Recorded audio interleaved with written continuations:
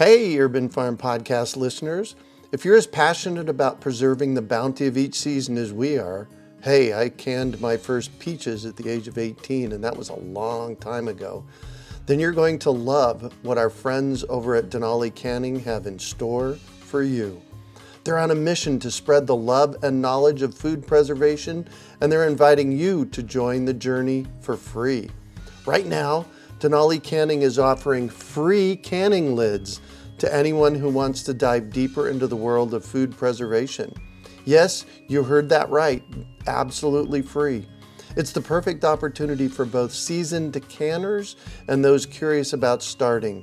Denali is about quality, reliability, and supporting the canning community, ensuring that you get the best results every time you preserve. So why not give it a try? Visit denalicanning.com/free to claim your free lids and start your preserving adventures today. That's denalicanning.com/free.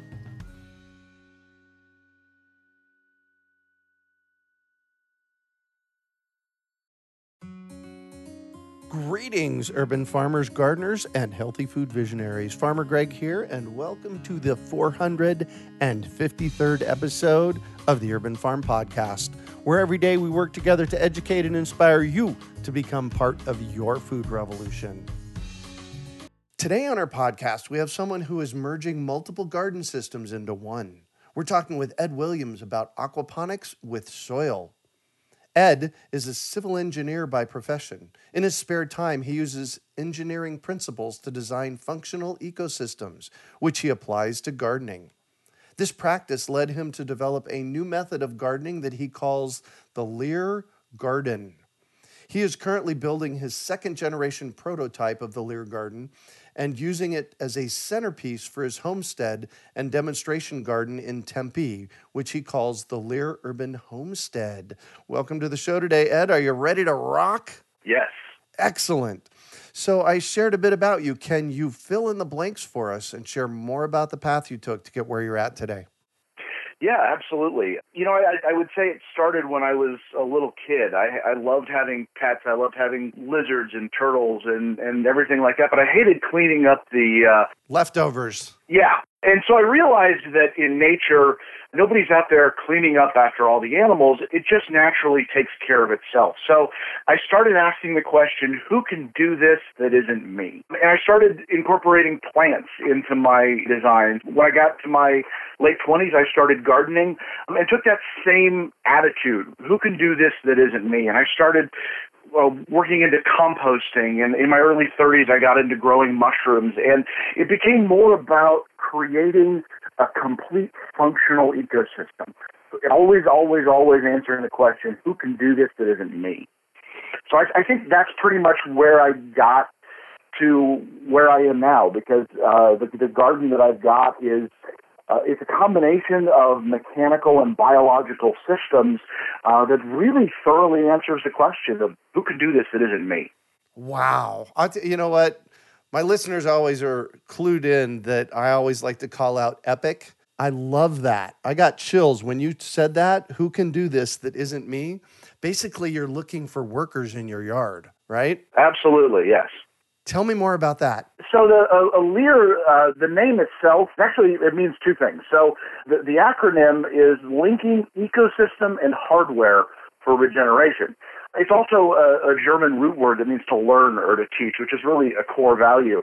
But back to the ecosystem and hardware. So what I've done is gone through and identified just about everything that needs to be done. So I need to water my garden. I've got a pump on a timer that waters a garden. Water pumps up into the garden, flows through the soil, drains back down, captures anything that isn't absorbed so that we don't waste it. As the plants use the water, the tank needs to be refilled. I've got a float valve that does that. I've got all of the plumbing. I've got all of the hardware that's there to keep it moving. I've got an automatic fish feeder so that I don't have to go out every morning and feed the fish. I've even actually got chickens integrated into mine, and as the water flows through the system, it flushes the chicken water so that I don't even have to go water the chickens. They just automatically get watered. into the biological systems, the soil biology is something that I think a lot of people discount. Yeah, big time. Biological soil does a lot of really important things. It manages the soil chemistry. It manages the nutrient load. And what I found in playing with this was that the biological systems in the soil actually can do some really amazing stuff that is kind of missing in aquaponics. So, for example, in aquaponics, when you have a fish that dies in your tank, you get a nitrogen spike as that fish starts to decompose. Right. And the system isn't really prepared to handle that. So you need to test the water regularly, and when you sense that nitrogen spike, you got to get that fish cleaned out, because if you get too much going on, then you can cause a fish die-off. Mine doesn't suffer that problem. It actually is, if there's an increase in nutrients that the plants can't handle, the soil biology uptakes those nutrients and stores them. Likewise, if I have a fish die off, I've had a couple of equipment malfunctions over the years that I've tried to find better ways to manage. But if you get a fish die off because an aerator broke it when it's 110 outside, for example, then all of a sudden that you pull those fish out, that fish waste isn't there. The plants don't even notice the lack of fish because the soil biology has stored nutrients. It's breaking down the organic matter that I gave it, and the plants just keep growing as if nothing happened. Another one is the pH. We have really high pH water here in the Phoenix area, and the soil biology is really there to create the right functions for plant growth. So it actually manages my soil pH, my water pH. I don't really have to do anything. I only test it every couple of months, and it's always within a certain acceptable range, usually around 7.6. Wow, cool. So how did you get here? So you went from imagining this as a kid, and obviously you've planted seeds along the way in your thought process to figure it out. How did you get to the Lear garden? It was just experiment, something that I wanted to try it out when I was probably in my late 30s. I learned about aquaponics, and I said, hey, this is really cool. I loved the little ecosystem that aquaponics creates, except that I'm a soils guy. I've been a soils guy for a long time. Really ecosystems are creating and maintaining ecosystems is my passion. And so having a system that just pretends that soil has no use it didn't speak to me. So I wanted to see if I could create something that created the same sort of recirculating system that aquaponics creates, but with the soil. Cool. So tell me what this garden looks like and how it works. Right now, my garden is built out of wood. That's actually something that can be built out of any number of materials. I'm actually in a rental property, so mine's actually designed modular so that when I move out, I can just pick it up and go with it. But what it is I've got a sump tank that's buried in the ground. It's just a little 110-gallon stock tank that I got from the farm store. Yep. Then the water from there, I've got a pump down in the sump tank that's connected to a timer. That pump runs through a PVC pipe into an IBC, one of those big tanks with a kind of a metal cage around it. The totes. And then from there, the water fills up, and then it runs into a pipe down into the wooden garden bed. I've got basically just built it out of wood, and then it's got a pond liner in it, so the water is captured. The bed itself has a slope on it, so I do it a little bit differently than aquaponics. When you're dealing with soil, you have to deal with the small particulate matter of the soil, which aquaponics doesn't deal with really. So the soil, actually, let me back up a little bit. When the water dumps into the garden bed, the first thing it dumps into is the first foot of the bed is actually a little compost bin. And I go ahead. I generally don't put a lot of kitchen waste into it, although I'm realizing that now that I've got a bigger system, it'll actually handle the kitchen waste. But it is for trimmings, and the solid waste from the fish gets captured there. And it becomes something that is really, really, it's fun watching it because it's one of the most active compost bins I've ever seen in my life. It breaks down organic matter, plant matter in a matter of days. I've got a artichoke plant in the yard that I'm cutting leaves off every couple of days and dropping them in there, and the only thing you can see is the center rib, and within just a matter of about 4 days, So it's really cool to watch. Anyway, so that from there the water flows down through the soil. It just percolates through the soil. The bed itself has a slope on it so that it drains properly. The water, being soil, will actually wick up into the root zone of the plants. Right. Soil is, I've got one bed that's a foot. I've got another one that's 1.5 feet deep. So I'm kind of playing with soil depths a little bit. And then it drains down to the other end where it drops down into a pipe and then flows back into the sump tank. So that's the basic operation of the Lear garden. And where do the fish show up at? The fish live in the upper tank, in the IBC. IBC tote, yeah. Right. Wow. Cool. Yeah. And what are the benefits of the Lear garden? The big one that I discovered is that it's really, really low maintenance. I first discovered this back in 2014. I got sent for a 2-week off-site out of Indiana, actually, training session by my boss. And I didn't really have anybody in my network who was a gardener who was willing to come out and take a look at it. So I got a friend to just come out about every 2 or 3 days and just look at the garden and say, are the plants wilting? Is the tank running dry? Is something overflowing and flooding? That's it. That was all. And she just kind of stuck her head out the door, looked around, said, no, it looks good. And that was it. So for 2 weeks in June, in the south side of my house in full sun in Mesa, Arizona, the temperatures were 110, 115 degrees. My garden got zero attention from a human being. And I got home and I lost about 2 clover plants because it was just too hot for them. Otherwise, it did fine. It ran itself. The fish were fed. The water kept topping itself off. And that was when I really realized that I was on to something pretty cool. It just brings the maintenance level that you need to run a garden way down. I don't weed it. I don't water it. I don't, all of those usual tasks. I go out and admire it and I watch plants grow, but that isn't something I have to do. Yeah. I get to do that. Well, and this really plugs into your acronym, and the acronym is LEAR, L-E-H-R. And I want to talk about the R for a little while. How did you discover the R? What is it? And how have you integrated it into this whole process? Well, let me go back to my other profession for just a second here. I'm a civil engineer.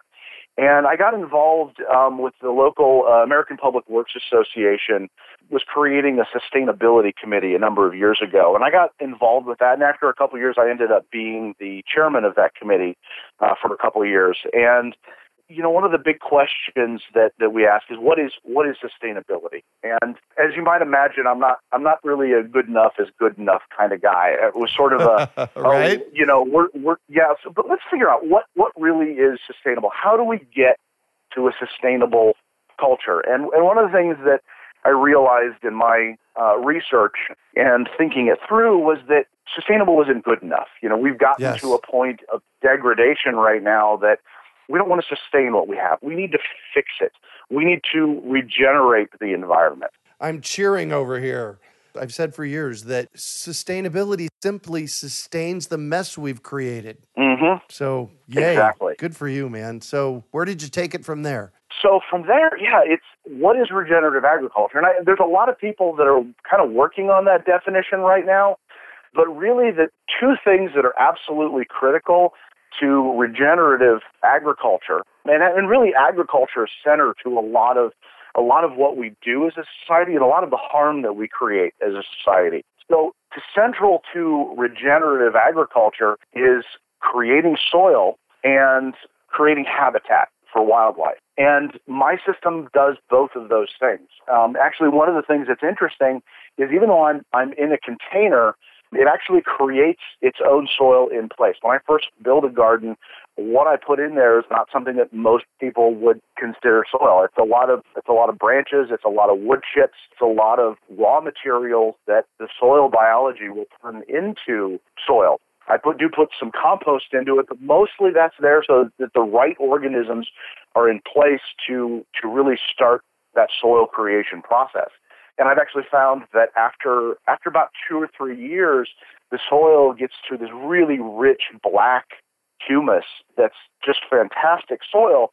but for some reason my production slows down a little bit. So what I do is it seems to work best if you're actually creating the soil in place. So what I do is I pull some of that soil out and I'll put it in a container garden, or I'll top dress around my perennials that I've got in my yard. And so I use that rich black organic soil elsewhere. I just work in more, the contents of my compost bin, tree trimmings from around the yard. I'll work those back in, and then it just starts right back up again. It really likes creating its own soil. I have to tell you that when I met you, we met recently at one of our events here in Phoenix, and when you shared with me what you were putting in your garden beds to start them, I had to pause. It was like, that's curious. When you start a garden bed, share with us what you put in your garden. So I'm still kind of working out the exact ratios, but the bulk of what I put in there is woody material. I have a pile of tree trimmings in my backyard that I don't own a chipper. I chop them up roughly. The twigs I try and break down as much as I can because they create a bridge, and it keeps it doesn't let the water flow through correctly. It's you got to try and get them broken up a little bit. But so I put in maybe 20% compost, like finished compost. Mm-hmm. If it's not completely finished, that's okay. I put in some nutrients, a little bit of rock powders, a little bit of biochar. The biochar sort of helps with that buffering effect. And that's mostly it. Right now I'm in the city of Tempe, and they've got some wonderful compost yards, and that's really been helping me bulk out the organic content of my soil and give something beneficial for the plants to grow. And I like to put something kind of small particulate on the soil, on the very surface, so that the plants actually have something a little bit more beneficial than just wood chips to grow into. Right. And do you plant it pretty immediately? Yeah, I've played a little bit with starting off, a new bed. Actually, the only thing I don't put in immediately is the earthworms. Oh, and I forgot an ingredient: mushroom spawn. Oh, nice. I put mushroom spawn in, and I'm playing a little bit with the different varieties of this. I'm building the third bed right now, and so I'm going to probably be going with more hot weather varieties like pink oyster or milky mushrooms. But that was one of my first really cool aha moments, is when I first built my very first garden. Hugelkultur is something that I've been practicing for years, but what I don't really just put a fresh raw log into the garden. I'll grow mushrooms on it first and let it kind of get a really good head start in that breaking down process. And when I first built my garden, I had a number of spent mushroom logs that I was done with, and I was looking for bulk, and so I just threw them in there thinking, okay, well, here it is, June in Mesa. They're just going to, I know that a lot of mushrooms reach thermal death at about 105. So I had no illusions that they were going to live through the summer, but they would give me some raw materials for soil creation. And much to my surprise, October came, temperatures started dropping, and mushrooms started popping up in my garden. Of course. It was awesome. I was just absolutely ecstatic because, that's something I think most people would say isn't possible. Can you grow mushrooms through the summer outside in Phoenix, Arizona? And apparently the answer is yes. That was pretty fun. So the mushrooms get in, and they start breaking down that woody material. And that's really that first place when the biological kingdoms are all warring for dominance and trying to find a way to hit equilibrium. That's when things get a little bit tricky. I'm still kind of finding ways to get that worked out, because even putting things that are chunky, you still get some biological nutrients that get taken up into the water, and those can be a little bit tricky for the fish, more in terms of oxygen demand than anything else. So you got to have a really good aerator. You've got to get good filtration.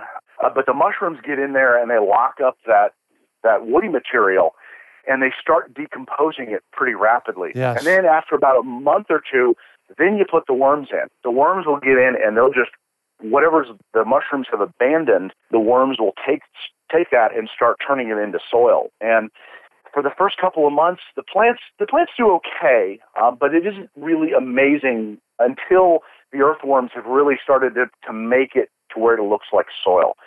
And then you get the nutrients from the fish, and then the plants just absolutely take off. Wow. How cool is that? You've put a lot of thought into this. So what are you hoping to accomplish with your Lear Urban Homestead? It's back to the second meaning of the word. It's education. It's something that I think that as a society we can do a whole lot better. And what I want to do is help people achieve a measure of food security on their own without having to sacrifice the modern lifestyle. You want to go out to that concert. You want to go on a vacation head out to Disney World for a week. Gardens make those things hard. There's also the issue of, we can't, we've got to spend 2 hours a day in the garden because that's what you got to do. And these are, I think, a lot of the barriers that a lot of people find to gardening is just the level of effort. And also, I think when you get the mechanistic side involved, there's also the aesthetic side. And so that's something that I've worked really hard to simplify the design to bring more opportunities for aesthetic design, something that you can walk out in your backyard and say, hey, this looks great. I love this.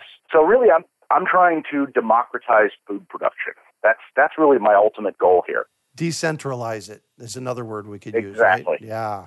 Exactly. Bring it into all of our neighborhoods. Well, I'm a big proponent of a garden in every yard. When I've been to Europe twice in the past 20 years, and one of the things that I noticed is that everybody has a garden. Yeah. And we're not doing that here. No, we're really not. Yeah. So good for you, man. This is you're doing really important work. Was there an aha moment along the way? Oh, lots of them. The mushrooms popping up in my garden in October, that was a big aha moment. When I found that I could walk away from it for 2 weeks in harshest part of the year, that was a big aha moment. Other ones were just finding out. One of the other things that I noticed was that I'm a bit of a chaotic gardener. I don't plant in rows. I like diversity. I like companion planting. I like creating habitat.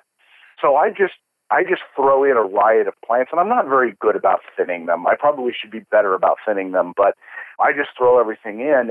And what I found was that once that soil really gets going, the only thing that the plants are competing for is sunlight. They've got all the nutrients they could ever possibly want between the soil that's made of breaking down organic matter and the nutrients that the fish load into the water as it flows through. So what I'll do is I stack plants on top of each other. So for example, I'll put in a single square foot, I'll put an okra plant, which is a nice tall plant that doesn't throw a ton of shade, and then maybe 4 Swiss chard at the base of that with a cucumber planted in there too that just trails over the side of the raised bed. And then a couple of herbs thrown in that can poke up between the Swiss chard. So it's something I fit a lot of plants into a fairly small space, and it was really cool as an aha moment to watch not only all of those plants growing, but all of them thriving and being very productive. Nice. You're really putting nature to work at that point. Absolutely. Yeah. I'm going for a meadow, more a meadow than a garden. Perfect. So what kind of experiences have you had when others have visited your homestead? Mostly it's been very positive. I've got a couple of friends who come by semi-regularly just to see how things are going because it's really cool to watch it grow. Yeah. Some of the plants grow really fast. It is just very gratifying to watch people because again, like I said, I'm halfway decent at I'm not a carpenter, but I'm halfway decent at carpentry. And so I designed the garden bed to look nice. And so when people walk in, they go, oh, wow, this is really cool. And it makes food. And it makes food, and the plants are big, and they're growing. And one of the things that's always amusing, they say, okay, so tell me what these plants are. And I start listing off what's growing there, and they almost never let me get all the way through the list because I have just so many different varieties of plants. And they just sort of blue screen. Their brain, I just can't handle that many plants. No kidding. And it's not like I'm going tomato, tomato, tomato, tomato, tomato. There's the Swiss chard, and there's the cilantro, and there's the chamomile, and there's the garlic, and there's the onions, and this is all within, I haven't actually counted it up. I think I've got I probably got about 30 different kinds of plants in just my first bed, which is only 24 feet long and 3 feet wide. Wow. I've got about 15 okra plants and about 19, summer squash plants. Oh my gosh. And that just takes a section in the middle. That doesn't even take up the whole bed. So you're building a business around this. What are you looking for that? What I'm eventually moving towards is actually working with people to build these gardens. One of the things that I would like to work on as well is because the maintenance is so low, we can actually, as a business, maintain the garden without having to be there every day. With most gardens, you've got to be out there a couple hours a day, and that becomes cost prohibitive to hire somebody to do that. But if you can create a garden that essentially runs itself, you just got to come out and take a look at it every week, maybe every 2 weeks. That becomes something where you can actually get a service to maintain that garden. And then all you've got to do is get home from work and say, well, let's go outside and see what's for dinner. Somebody else takes care of it. And, I'm working on creating hardware so that we can even sense when something goes wrong. If you've got a pump that's failed or a fish that's died or whatever. So that's a little bit farther down the road. But, this is definitely something that I'm moving forward with. Nice. So I'm going to shift on you, and I'd like for you to talk about a time you failed, how you overcame that failure, and what you might have learned from it. I would say that the first time that I tried, I say I've been working on this about 6 years. It's probably more like 7, because when I first moved down to Phoenix, I had a little studio loft apartment with no outside space whatsoever. I can't really not garden. So I decided to go ahead and start playing with my ideas for aquaponics with soil in my big bay window that I had in my living room. And what I found was that when you have a lot of particulate matter, getting an appropriate filter to keep that, the filter needs to not plug. And so what I found was I had too small of a filter, and I ended up with a lot of muddy water all over my floor. Oops. So, it was a bit of a mess. It didn't really work very well. It taught me about how to get the filtration right. So that the system can function the way that it needs to function. And it taught me to maybe leave my experiments outside. Yeah, there you go, for sure. So what do you consider your biggest success? The biggest success, I would say, is really the whole system as it's come together into something that is very low maintenance, very productive, very low water use. It's something I've got a water meter on it right now. It's using about 10 gallons a day. It's kind of the whole system. It's just wow. I'm tickled pink by just how much I've been able to fit in such a small space. It'll be interesting 10 years from now to look back to see where you're at now and where you've traveled to. It will. Yeah. It will. So we're 4 years into this podcast. Make sure that we catch up with you in a couple of years so that we can do a re-up so that we know how far you've traveled. Because from what I know about nature and systems like this, I've been playing with them for decades now. You're onto something here, man. I hope so. I really do. Yeah. So what drives you? Trying to make the world a better place. And, as I said, I dug into sustainability and realized that so many of the problems that we face, especially here in Phoenix, with the urban heat island effect and flooding and drought and air quality, and all of these problems tie back to a broken ecosystem. And so really what I want to do is I want to create a new urban ecosystem. They've officially announced that we're in the Anthropocene. Let's own that. Let's create a new human-centered ecosystem in the places that we live. Let's bring nature back into our lives. Let's start fixing some of those broken cycles. That's what I want. That's what drives me. Wow. That's my passion. Cool. Thank you for that. If you could recommend one book for our listeners, what would it be and why? I'm going to go maybe a little bit of a different direction than you probably hear on an urban farm podcast. There's a book called Mycelium Running by Paul Stamets. It's have you heard of this one? I have, yes. It's a good book. It is a fantastic book. He talks about really a lot of the things that you can do with mushrooms in terms of ecosystem repair and mycofiltration, and a lot of those things, a lot of the functionality that I've gotten out of my garden comes from some of the information from that and some of his other books. But that really of his books, that one's really my favorite because it just ranges all over the place. It's an amazing book. Yeah, Mycelium Running by Paul Stamets. Correct. What one final piece of advice do you have for our listeners? I'm actually going to go with the opposite of the advice that I always get. People always tell me, stop overthinking it. And I'm going to say, don't stop overthinking it. Everything that I've ever accomplished is because I consider overthinking a good start. The trick is to control what you think about. Don't dwell on the bad.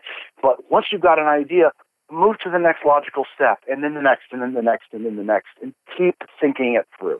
Excellent. Well, thank you so much for joining us on the show today, Ed. Thanks for having me. So how can our listeners get a hold of you? So my email address, again, is edwilliamspe@gmail.com. That's P as in professional, E as in engineer. You can also find me at Lear Urban Homestead.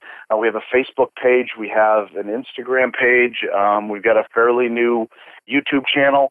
The Lear Urban Homestead stuff is more of the kind of the homesteading type things of like food production and whatnot. If you really want to dig into the science of it, I have a blog called Mad Pioneer. I also have a Facebook page on that one. I'm a little behind on catching that up, but I will be dropping a lot of the technical knowledge of how that works on the Mad Pioneer page. The blog is at madpioneer.blogspot.com. Wow, nice. And again, Lear is spelled how? Lehr. And tell us once again what that stands for. That's an acronym. Yeah, that's an acronym. It's Linking Ecosystem and Hardware for Regeneration. Perfect. You can find show notes from today's podcast at urbanfarm.org/Lear. That's Lehr. We are your urban farming resource. You can find us on iTunes, Google Play, Stitcher, iHeartRadio, and everywhere podcasts are found. Also visit urbanfarm.org to find articles, webinars, courses, and more. Well, that's it for today. Thanks for joining us on the Urban Farm Podcast. We hope you enjoyed today's episode of the Urban Farm Podcast. Remember to listen for tips, advice, and resources to help you on your journey with urban farming. You can find us on the web at urbanfarm.org or send us an email to podcast@urbanfarm.org. In the words of Vincent van Gogh, great things are done by a series of small things brought together. Be encouraged that with each lesson learned and skill developed, you are one step closer in the direction of your dreams. Hey, Urban Farm Podcast listeners. If you're as passionate about preserving the bounty of each season as we are, hey, I canned my first peaches at the age of 18, and that was a long time ago, then you're going to love what our friends over at Denali Canning have in store for you. They're on a mission to spread the love and knowledge of food preservation, and they're inviting you to join the journey for free. Right now, Denali Canning is offering free canning lids to anyone who wants to dive deeper into the world of food preservation. Yes, you heard that right, absolutely free. It's the perfect opportunity for both seasoned canners and those curious about starting. Denali is about quality, reliability, and supporting the canning community, ensuring that you get the best results every time you preserve. So why not give it a try? Visit denalicanning.com/free to claim your free lids and start your preserving adventures today. That's denalicanning.com/free.